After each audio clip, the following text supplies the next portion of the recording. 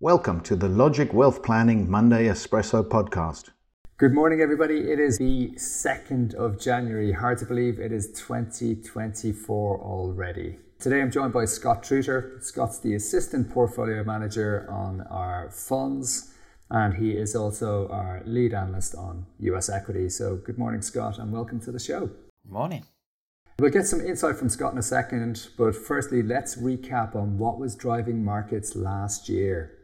So clearly, the beginning of 2023, a lot of people were quite bearish or concerned about the outlook for markets. This was really due to the expectation that the impact of higher interest rates would create a challenging backdrop for both markets and the economy.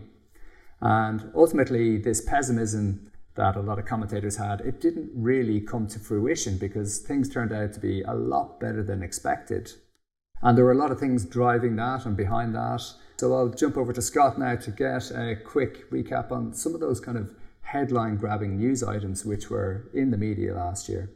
The key word, I think, for 2023 was resilience. And as you just mentioned, thinking back to the start of the year, we had issues with regional banks failing in the US and also Credit Suisse in Europe. And there was that expectation that we'd see this feed through and hurt. And as you just mentioned about the consumers and that impact that interest rate rise have had. What we've seen is the consumer has been more resilient. The economy's been more resilient. And that recession that everyone's been forecasting and talking about didn't materialise. And we saw it most in those big tech companies because they really blew their earnings out of the water. And that drove stock market movements throughout the year and particularly in the US. So the market always has a way of throwing a lot more at investors throughout any period. And we definitely saw that again with geopolitical tensions. So we had, geopolitical tensions on the rise last year. So not only do we have the ongoing war between Russia and Ukraine, we also then had the eruption of conflict between Palestine and Israel. And again, just adding that uncertainty. So people concerned about the ramifications of wider conflict in the Middle East. What would that mean for oil prices? What would that mean for supply chains? Would that impact inflation? And then on top of that, we also have simmering tensions between China and Taiwan. And we do expect that to come into the spotlight further in 2024. And the reason behind that is because there is an election in Taiwan in January of this year. And the big question will be, will we see a pro-Taiwanese party or a pro-China party getting into power there? So we do expect to see an escalation in tensions between China and Taiwan early this year. There was some good news last year. So we did see some kind of meaningful progress on inflation. So Scott, what was happening on that front? Yeah, we saw inflation falling substantially as supply chains normalised because of the increased supply of goods and also lower energy prices as well. So if we just use the UK as an example, inflation fell from 10.1% to 3.9%. And there was a lot of expectation that inflation would be stickier than expected, but that didn't really materialise. So that was the sort of positive or uplift that we saw throughout 2023.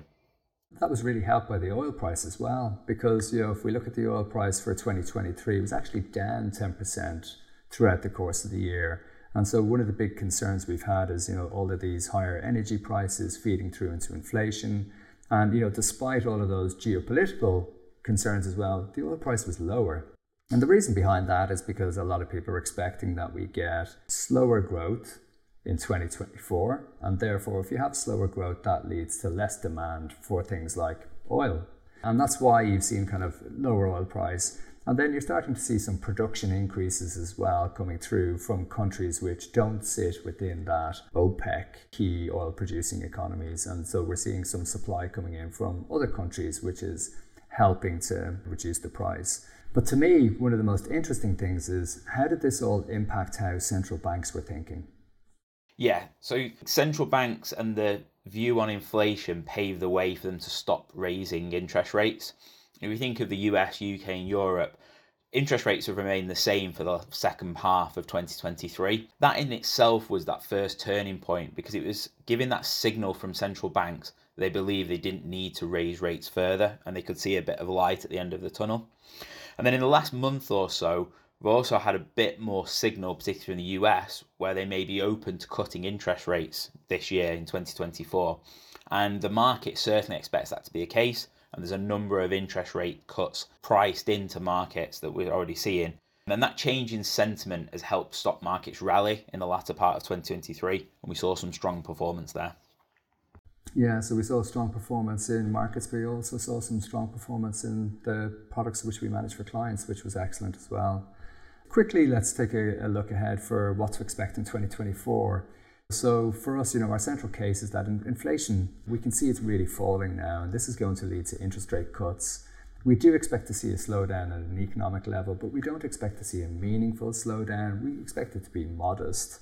Really what that does is it paves the way for continued performance in areas like equities and bonds. And we do think that a lot of investors looked to cash last year, and they'll probably be slightly disappointed because we did get that really strong performance coming through from both equity and bond markets at the end of the year.